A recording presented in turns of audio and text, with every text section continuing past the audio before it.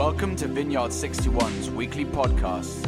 We hope you'll be inspired, challenged, and encouraged by this week's speaker. For previous messages, go to our website, vineyard61.org, or subscribe via iTunes or SoundCloud.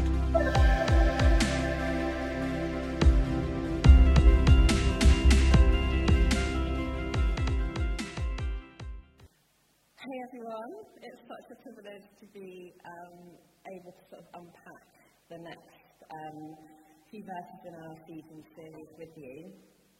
Last week we had a little bit of a hiccup with the stream, so we didn't hear the first speech with which sort of covered most of the first chapter of Ephesians. So I just want to do a little recap.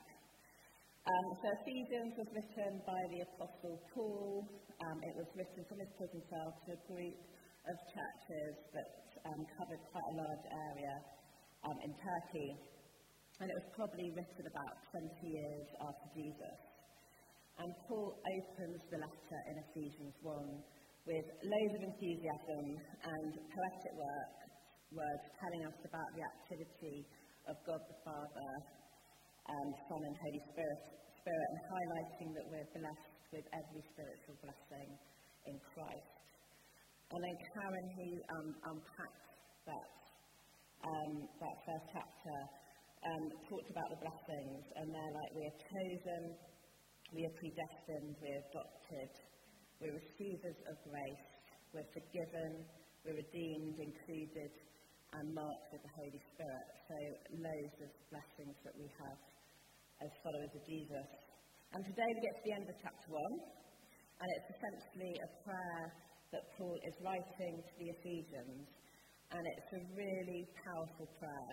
Steve said on Thursday that it's one of his favourite prayers in the Bible, so no pressure, Lucy. So buckle up as we go through it. I'm going to start off by just reading through the whole prayer. Thanksgiving and prayer. For this reason, ever since I heard about your faith in the Lord Jesus and your love for all God's people, I have not stopped giving thanks to you, remembering you in my prayers. I keep asking that the God of our Lord Jesus Christ, the glorious Father, may give you a spirit of wisdom and revelation so that you may know him better.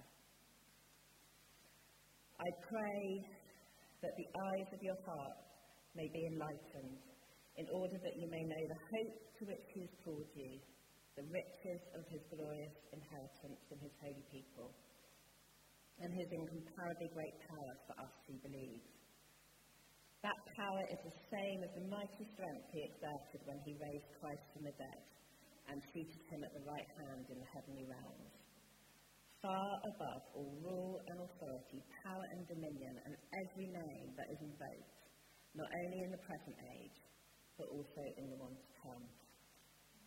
And God placed all things under his feet and appointed him to be head over everything for the church, which is his body, the fullness of him who fills everything in every way.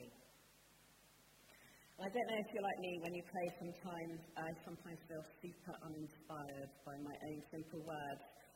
And like the prayers in the scriptures, they're so inspirational, and this one is an absolute diamond of a prayer. And Paul is essentially praying that Christians would realise God's purpose and power at work. So let's break it down. Paul starts this prayer with thanksgiving. This prayer is triggered by what Paul has heard of these Christians in Ephesus. He has heard of their faith, and he knows they are trusting the Lord, and he's also heard of their love and care for one another. And this is what happens when the Lord gets involved with a group of people. It leads to faith and it leads to love. And it's a product of those blessings that I just listed earlier. And when Paul sees faith and love, he can't help but pray. He can't help but turn to God and thank him. And when I read this, I thought, these guys are doing great. Surely that's enough. I mean, faith in the Lord Jesus Christ and a love for God's people, they are the two greatest commandments. What more can you possibly do? What more can we possibly do? But Paul goes on in verse 17, saying there is more for these Christians in Ephesus, which means there's probably more for us. He prays that they would get to know God better and be given a spirit of wisdom and revelation in knowledge of him. Paul writes in Philippians 3, I want to know Christ. And I personally think that Paul must just know everything there is to know about the Lord. He's written an absolute chunk of the Bible. What more is there for him to know about the Lord? But he is saying the more you know Christ, the more you want to get to know him better. The more you get to know Jesus, the better he gets, the sweeter he gets.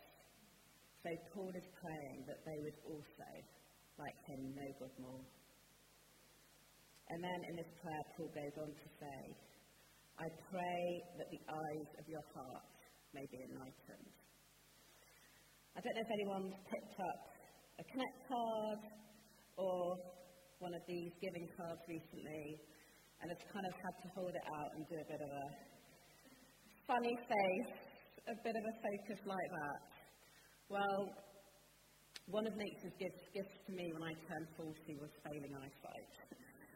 And I didn't realise I was kind of doing that funny thing until a friend of mine pointed it out. And then they gave me their glasses because they just had their eyes closed. These are my glasses. But they gave me my glasses and I was like, wow, I can see. I felt like singing that song, I was blind and now I can see. It was just so much clarity that the glasses gave me. And I had no idea how bad my eyes were. And suddenly everything came into focus.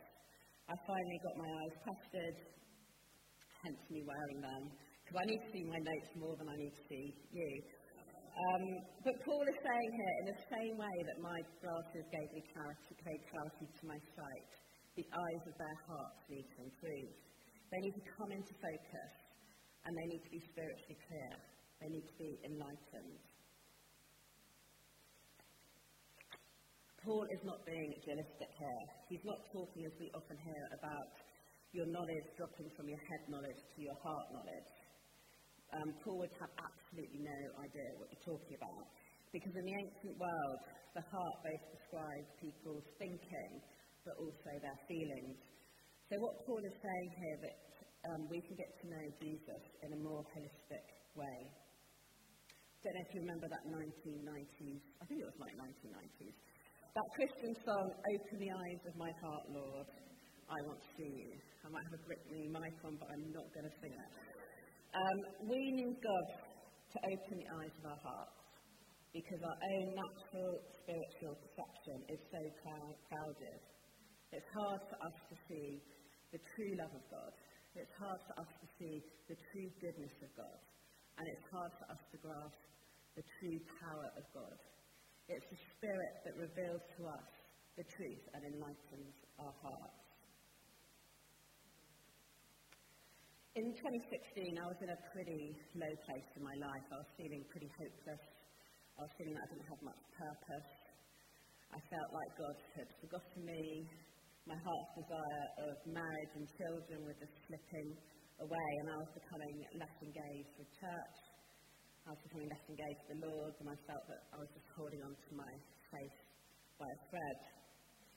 And my vicar and his wife, they were super passionate about single ministry, and they agreed to host an event called Single Life Workshop.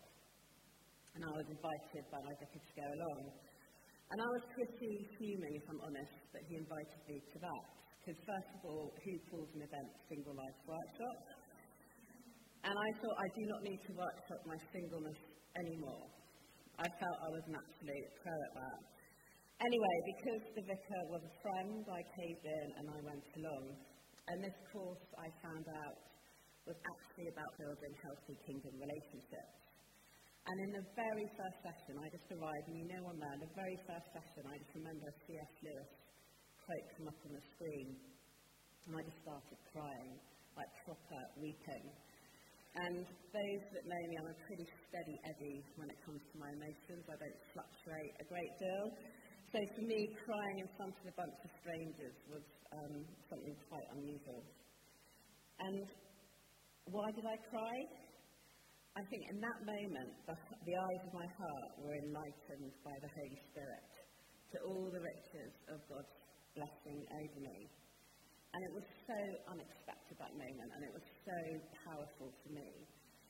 The Holy Spirit came upon me, and I'd been carrying around such a deflated balloon of hope that he just blew it up, and I just felt this hope that I'd never had before. And I didn't do anything formulaic in that moment to have my eyes and my heart opened. It just happened. But what I found out later was in the back room, there were some faithful intercessors that were praying for us as a group. And they were praying that our eyes of our heart would be enlightened to the Lord. This prayer absolutely transformed me. It's such a powerful prayer. It's like we need to have it in our prayer toolkit. It's an evergreen prayer, and we can pray it for ourselves and we can pray it for others. And Paul doesn't finish there. We've got 20 more verses to go. There is so much more that this prayer contains. And Paul starts to get specific. He wants to pray for 3 specific things that he wants their hearts to be enlightened to about God. The first one is the hope of his calling. The second is the riches of the glory of his inheritance in his holy people. And the third is his incomparably great power for us who believe. So the first one, I'm going to take them one by one. The first one is the hope of his calling. So what is the hope of his calling? I think in today's culture, we often, the word hope is often used to represent wishful thinking. But the root word of the word hope means to trust and wait expectantly. So unlike my nephew last weekend who was blowing out candles on his birthday cake and making a wish to play for Man City, biblical hope is not vain or fanciful thinking. Instead, biblical hope rests in the sure and confident expectation that God, through Jesus, will meet our needs both in the present and for all eternity. So if your life feels hopeless at the moment and meaningless right now, that's not a life that God has called you to. Paul prays we could always see our present circumstances in the light of this future hope. And whatever your present is, it doesn't determine the meaning of your life.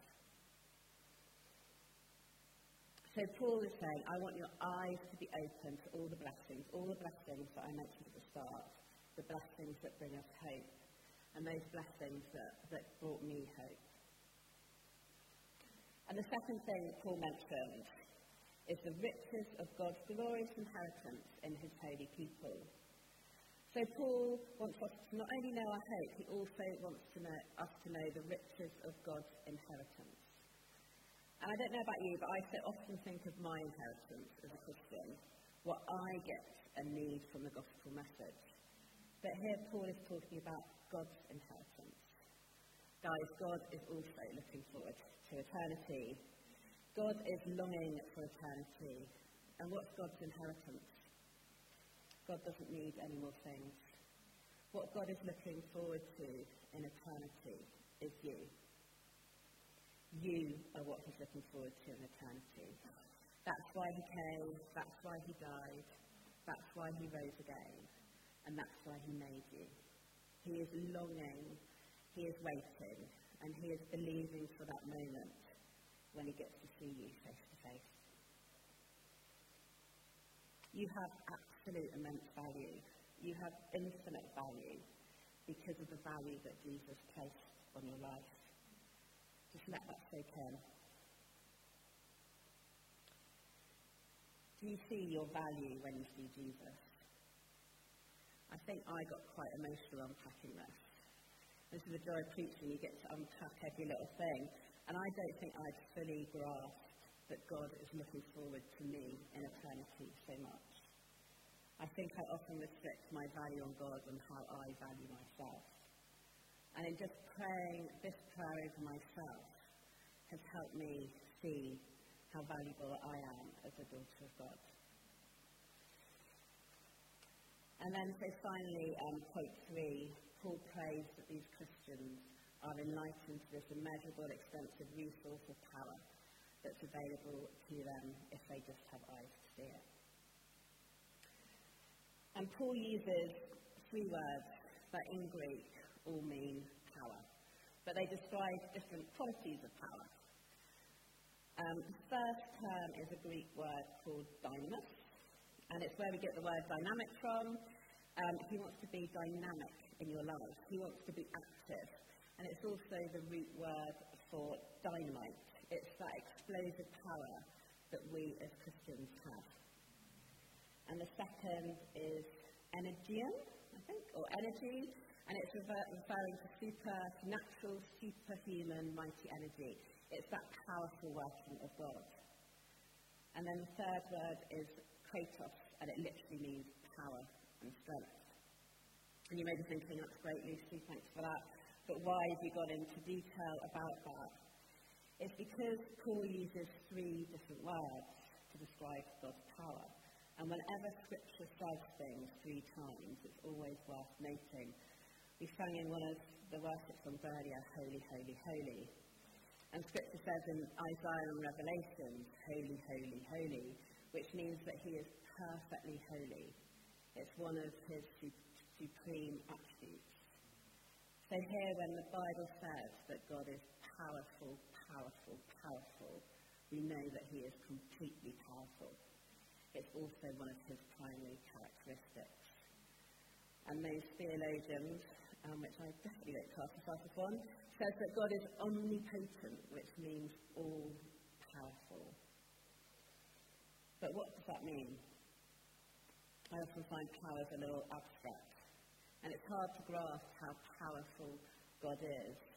And as we read, it's immeasurable. So Paul, in the next few verses, he goes on a bit of a power trip. He gives us some concrete examples of how great this power is and how every word is charged and every word matters, and it will take us hours to do a Bible study on this. So I'm not going to do it justice, but I do want to touch on each point. So let's begin in verse 20. That power is the same as the mighty strength he exerted when he raised Christ from the dead. So how great is the power of God? Well, first of all, God used it when he raised Jesus from the dead. And there are many powers in this world that take life, but only God can give the power. Only God has the kind of power that can give life. And that power raised Jesus from the dead. And as the verse said, it's the explosive, dynamic power that we also have inside us who believe. It's a power to heal the sick. And I love this quote. It says, if the death of Christ is the supreme demonstration of the love of God, the resurrection of Christ is the supreme demonstration of his power. So if you think your life is not powerful, if you think that you don't experience his power, maybe start with the utter wonder, the dynamic power that Jesus has saved you. And then verse 20 says even more about God's power. It says that power also seated Jesus at the right hand of God in the heavenly realms.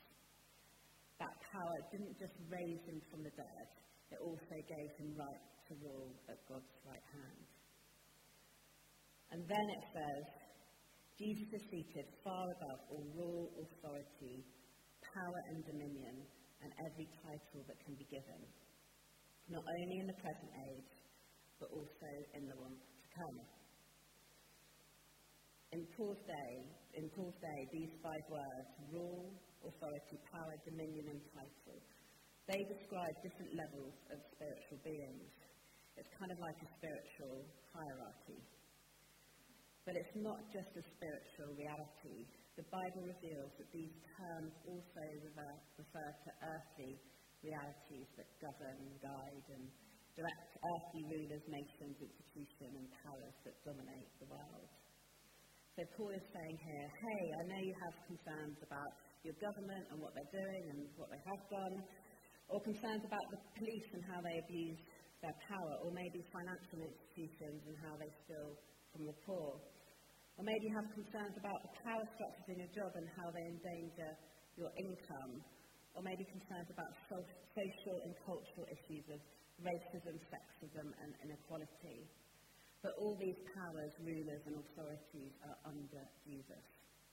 He has dominion and power over them. Jesus is far above them, and he is in control. Which is exactly what Paul says in the next verse. And God placed all things under his feet and appointed him to be head over everything. So God took all these things that are wrong about the world and placed them under Jesus' feet. Jesus was given authority over them. And Paul writes that Jesus was appointed to be head over everything. But this, I sometimes feel, is leads to a problem. If you look around the world, does it look like Jesus is in control of everything? Our governments, our politicians, or the banks, or the leaders of the educational institutions, are all the power structures of our world doing the things the way that Jesus would do them? Hardly. So how can all things be brought under the control of Jesus so that they do what Jesus wants done in this world? Unsurprisingly, Paul gives the answer in the next verse. He says, "For the church, which is his body, the fullness of him who fills everything in every way." The answer is the church. Though Jesus is the answer to the problems of the world, the church, us, is the solution. The church is how Jesus accomplishes change in the world. And when the church steps up as the body of Christ, we, as the hands, feet, and voice of Jesus, we will fill everything in every way. And the power of God will flow through us and transform the world in the ways that Jesus wants and desires. God is in the transformation business, but we, the church, we must join in. The great temptation for you and me is potentially to turn Christianity into consumerism and privatise the gospel or individualise our faith. And if we do this, the power that I've just spoken about will just drain from us. When we're called to a life with Jesus, we're also called to a life of people. We're called to be part of God's church. And when the eyes of our hearts are enlightened, our eyes are open to see his church. Our eyes are open to see the way Jesus' eyes burn with love for the church. Because fundamentally, at its heart, the church are the people, you and me. And I wonder, do you see the church like that? Do you see the power the church has to fill and transform the world in the ways of the kingdom of God? You may see the church as a disgrace. You may see disappointment and division. You may see the church even discarded by society. But Jesus sees everything. And for some reason, Jesus just won't let us go. The church is God's grand plan. And we need to grasp this. It's a centerpiece for humanity. It's a centerpiece of history. It's the only organism or institution that will exist for eternity. And maybe like you needed that deeper revelation, a deeper revelation of how key the church is, how key we are. And I wonder, when you look at London, do you see the church transforming the city with its power? As I look at London, I see a city not unlike Ephesus, a city full of power and a city full of influence. But when I see Wandsworth, I see people sleeping rough. I see people who seem to be okay on the surface, but just underneath they're barely holding it together. And I see eye-watering stats about youth crime and violence. But then I look again, I see Vineyard61, I see RTK, I see Mercy Seat, I see Gibson, I see our youth club, I see our emergency compression plans, I see our prison ministry, and I see people gathering throughout the month praying for our community, for revival in our area. I look at Wandsworth Town Centre and Balham and Battersea and I see people medicating themselves with lager or medicating themselves with rosé, deeply unfulfilled by the pursuit of pleasure and eros love and the pursuit of wealth.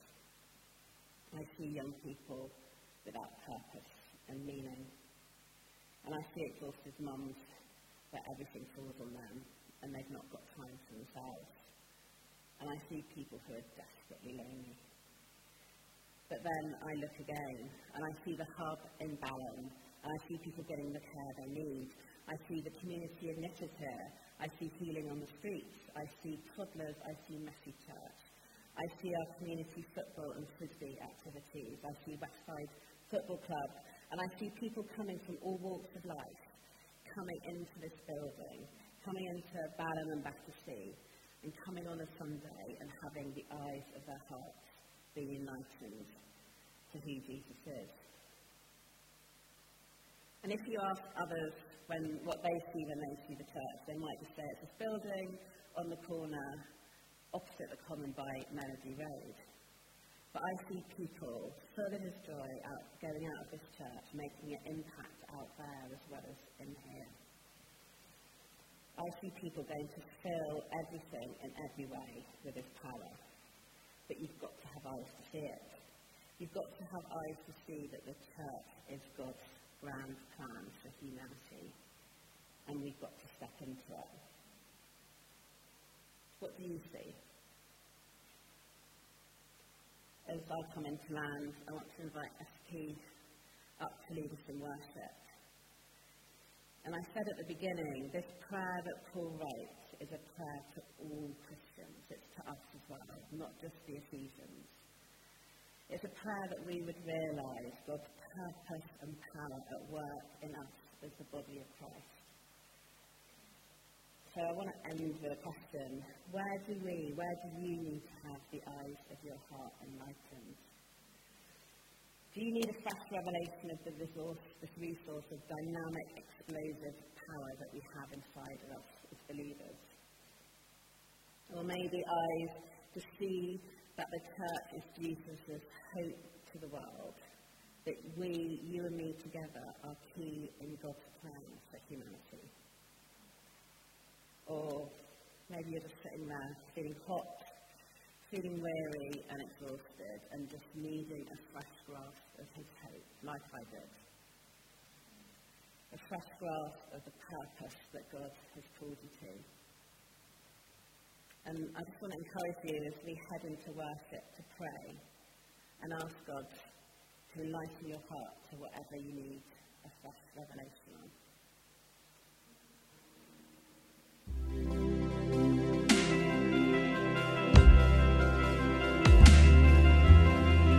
Thank you for listening to this week's podcast. Tune in next week for another life-giving message from one of our Vineyard61 speakers.